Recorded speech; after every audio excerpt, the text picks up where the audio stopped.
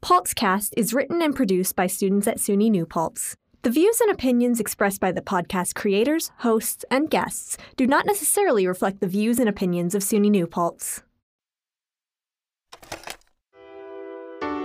Welcome to Paltzcast, an original student-produced podcast from the campus of SUNY New Paltz. This is season 5. Come along with us on a first date and see who can survive a flock of geese. Wait, what? We'll listen to new music together, watch bad movies, and maybe even write a fanfic. We hope you enjoy listening as much as we enjoyed creating. Subscribe for new episodes and topics every semester.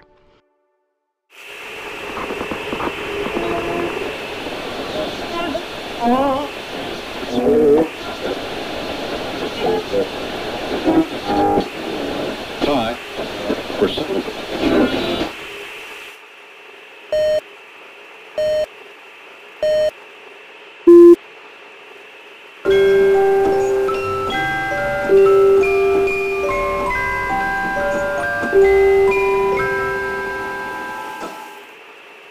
Eight, 0, 2, 9, 7, 2, 0, 3, 3, 5, 1, 9, 4, 7, 2, 8, 0, 2, 9.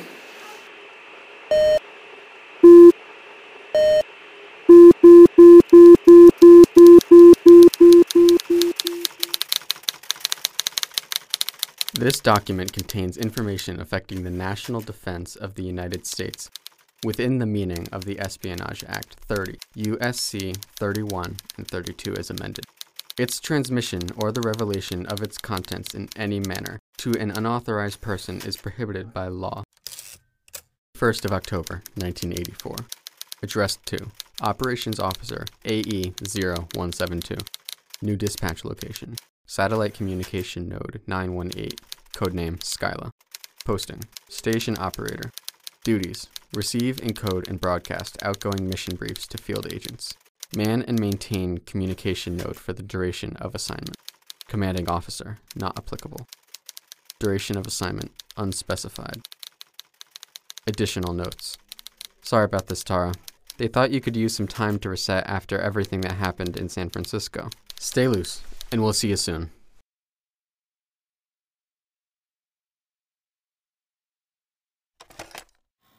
Operator Log, November 8th, 1984. Week 1 notes. Initial transmissions aired without issue.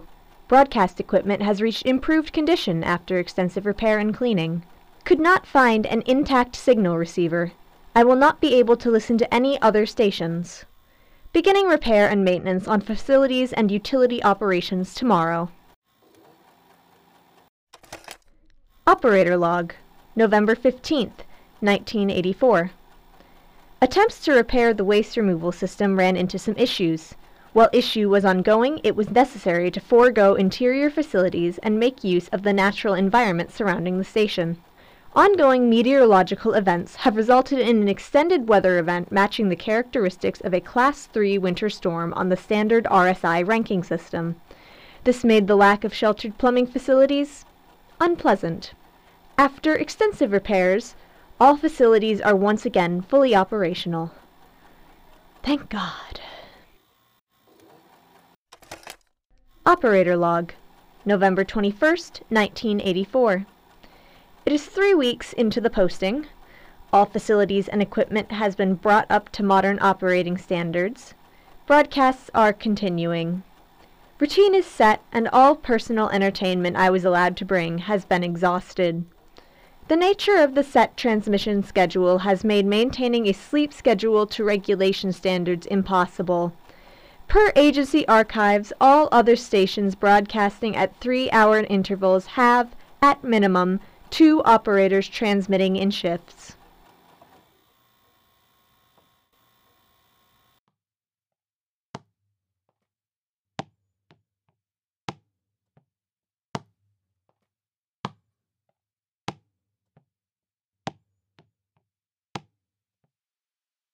Operator Log, November 27th, 1984.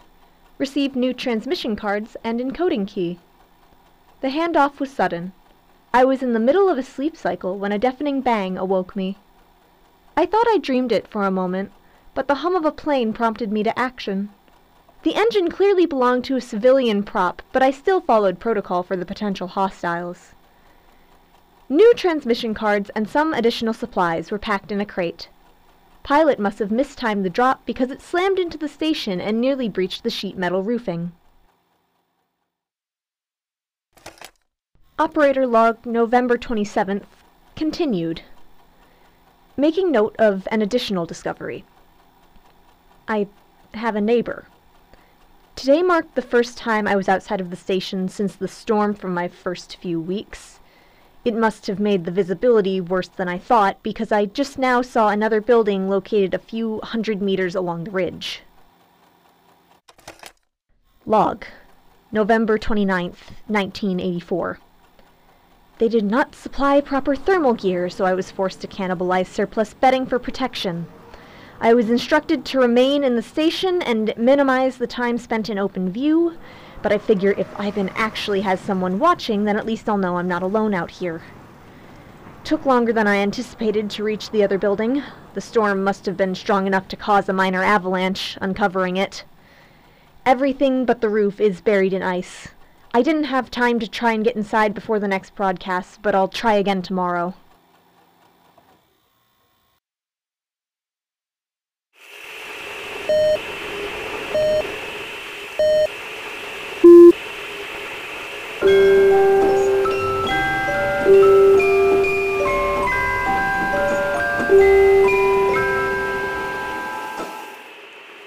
Eight, 0, 2, 9, 0, 3, 3, 7, 1, 7, 5, 3, 8, 0, 2, 9.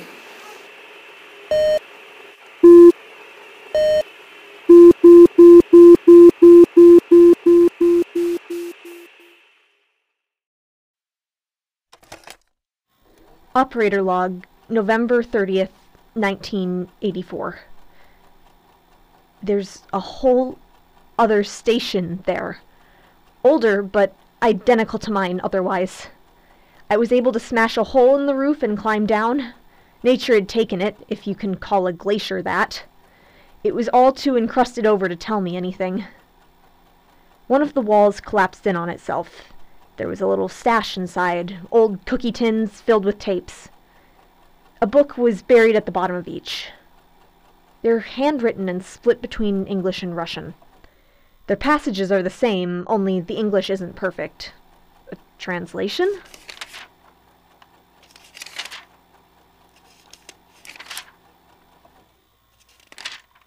They were scripts, old ones, from that shit show in Siberia we were stuck in for years. Broadcast to our troops from Ivan. Our own stations couldn't reach that far, and the boys wanted music, so the enemy obliged. Threw in some messages for morale as well. I sat there and read for what might have been hours. I would have missed a broadcast if not for the plane. It wasn't the rattle of the civilian prop. I scrambled up and out onto the roof, throwing a single tape into my pocket. There were lights outside my own station. I couldn't stay there, though, so I just ran as the ground shook from the engine. I was too panicked of what insignia I might see to look up, and anyways, it wouldn't matter if someone found me. So I ran. By the time I made it inside, the sound was gone, and so were the lights. There were no supply drops awaiting me, or new cards, just the same fragile shack. After the broadcast, I tried the tape.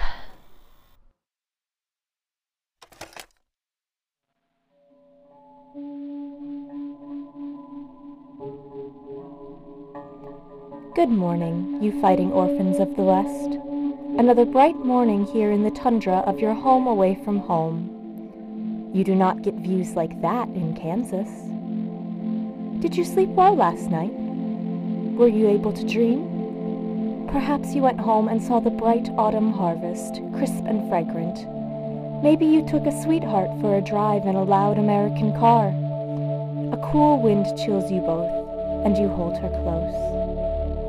Or perhaps you are a boy once more, and hear your mother's laugh and embrace. She reads a story of knights and old war. War where men die with heart as they look the enemy in the eye. No matter. You must march now. So open your eyes, American boy, and step clear. The clock is ticking, and there will be no heart for you here.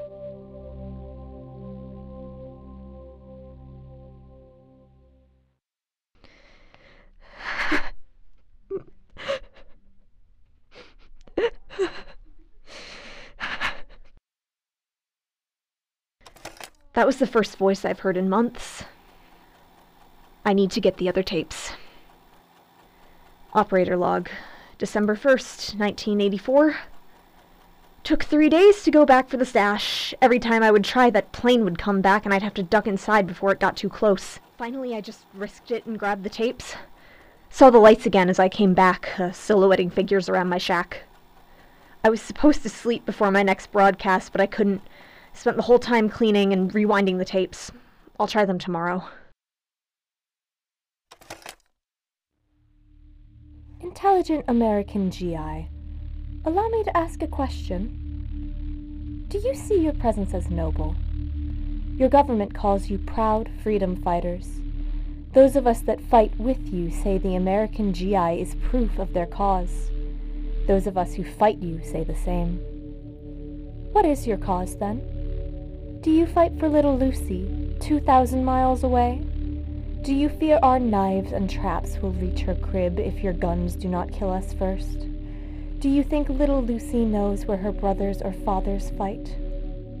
We know why we are here. It is our home and our family. Our Lucy is right in front of you, and yet you will not see her before setting fire to the land. In your revolution, you won because of cause. We both know that the wallet of that long-gone empire could not best our mutual cause and belief.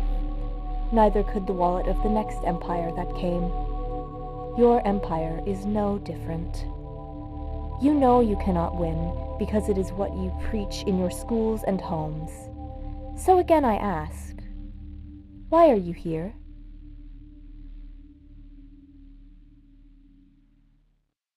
December 16th, 1984. More drops. Something must be happening. Broadcasting every 90 minutes now, and I get new cards every few days with updates. When I can actually get there, sleep is all nightmares and memories now. Last night I was back in San Francisco assigned to that TV anchor.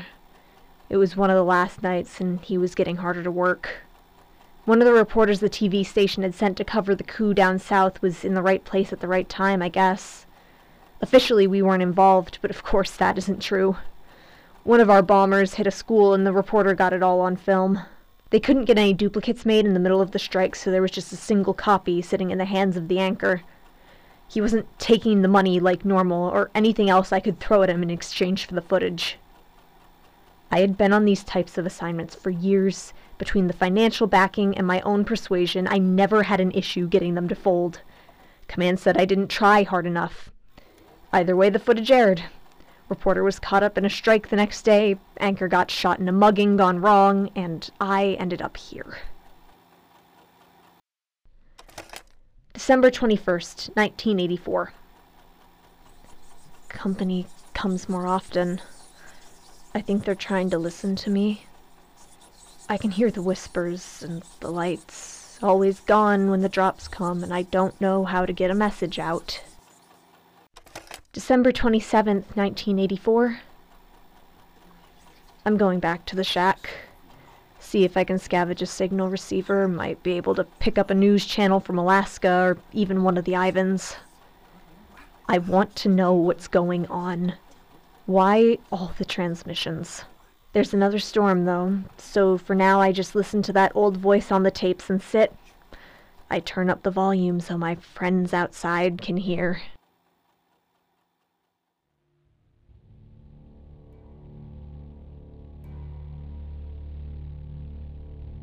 As you continue your trek through our mountains and in our snow, let me give you some news from your dreamed-of home. Students have taken to the streets in every one of your cities. Their eyes are open and they walk clear. This action is protected in your free country, yes? And yet the same gun you hold has been pointed at them. 4 of your young men and women felt the same bullets you hold, fired at the hands of those who are meant to protect you. Let us remember the children of yesterday's battles, those young warriors that your leaders have taken from you, both here and in the frozen hills and there on the streets. Allison Kent, Glenn Schuer, Esmeralda Knox, Norman Jeffries, David Mueller, Kai Rivera, Thomas Whitaker, Bill Hampton, Oscar Murphy, Andrew White, Bette Martin, Randy Caldwell, Sasha Mooney, Brandy Kelly.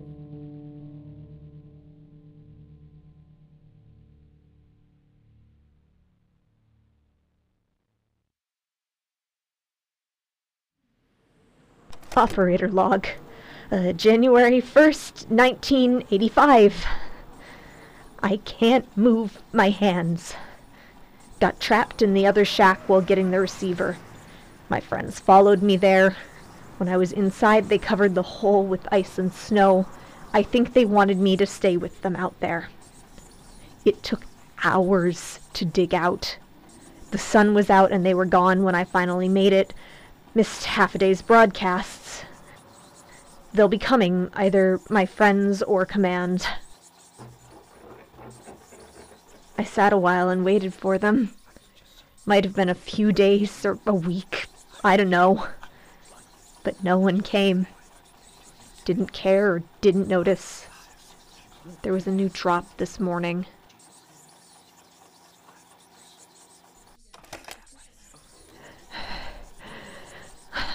Log. Receiver working. Signal is bad, but when the weather is okay, I can pick something up. It's January 18th.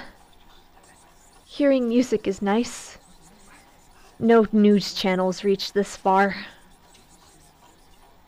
I found another number station. Cuban, I think. It's nice to listen to. I'm not the only one. I wonder what mine sounds like.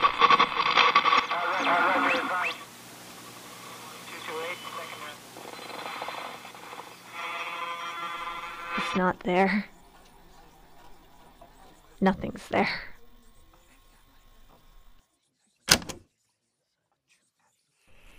Eight, 0, 2, 9.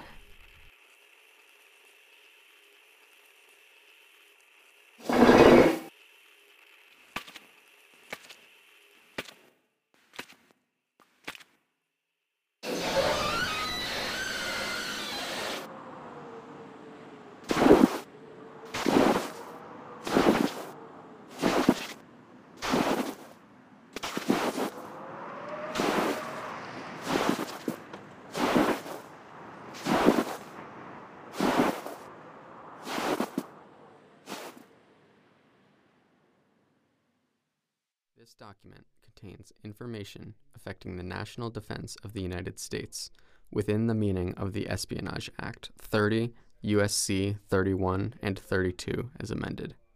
Its transmission or the revelation of its contents in any manner to an unauthorized person is prohibited by law. Date: February 28, 1985. 2. Operations Officer AE0173. New dispatch. Satellite Communication Node 918, codename Skyla. Assignment: Station Operator. Duties: Receive, encode, and broadcast outgoing mission briefs to field agents. Man and maintain communication node for the duration of assignment. Commanding Officer: Not applicable. Duration: Unspecified. Additional notes.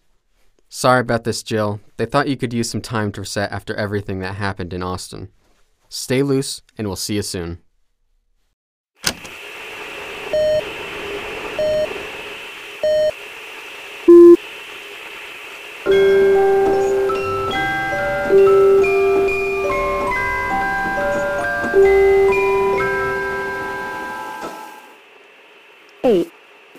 0, 2, 8, 0, 2, 9,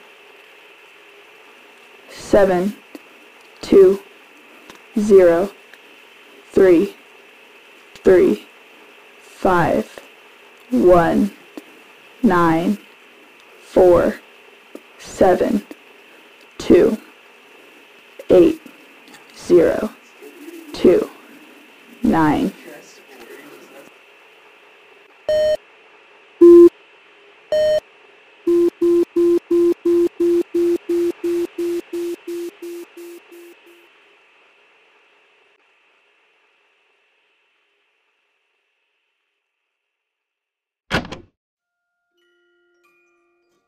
This episode of Paltzcast was brought to you by SUNY New Paltz DMJ 333 podcasting class.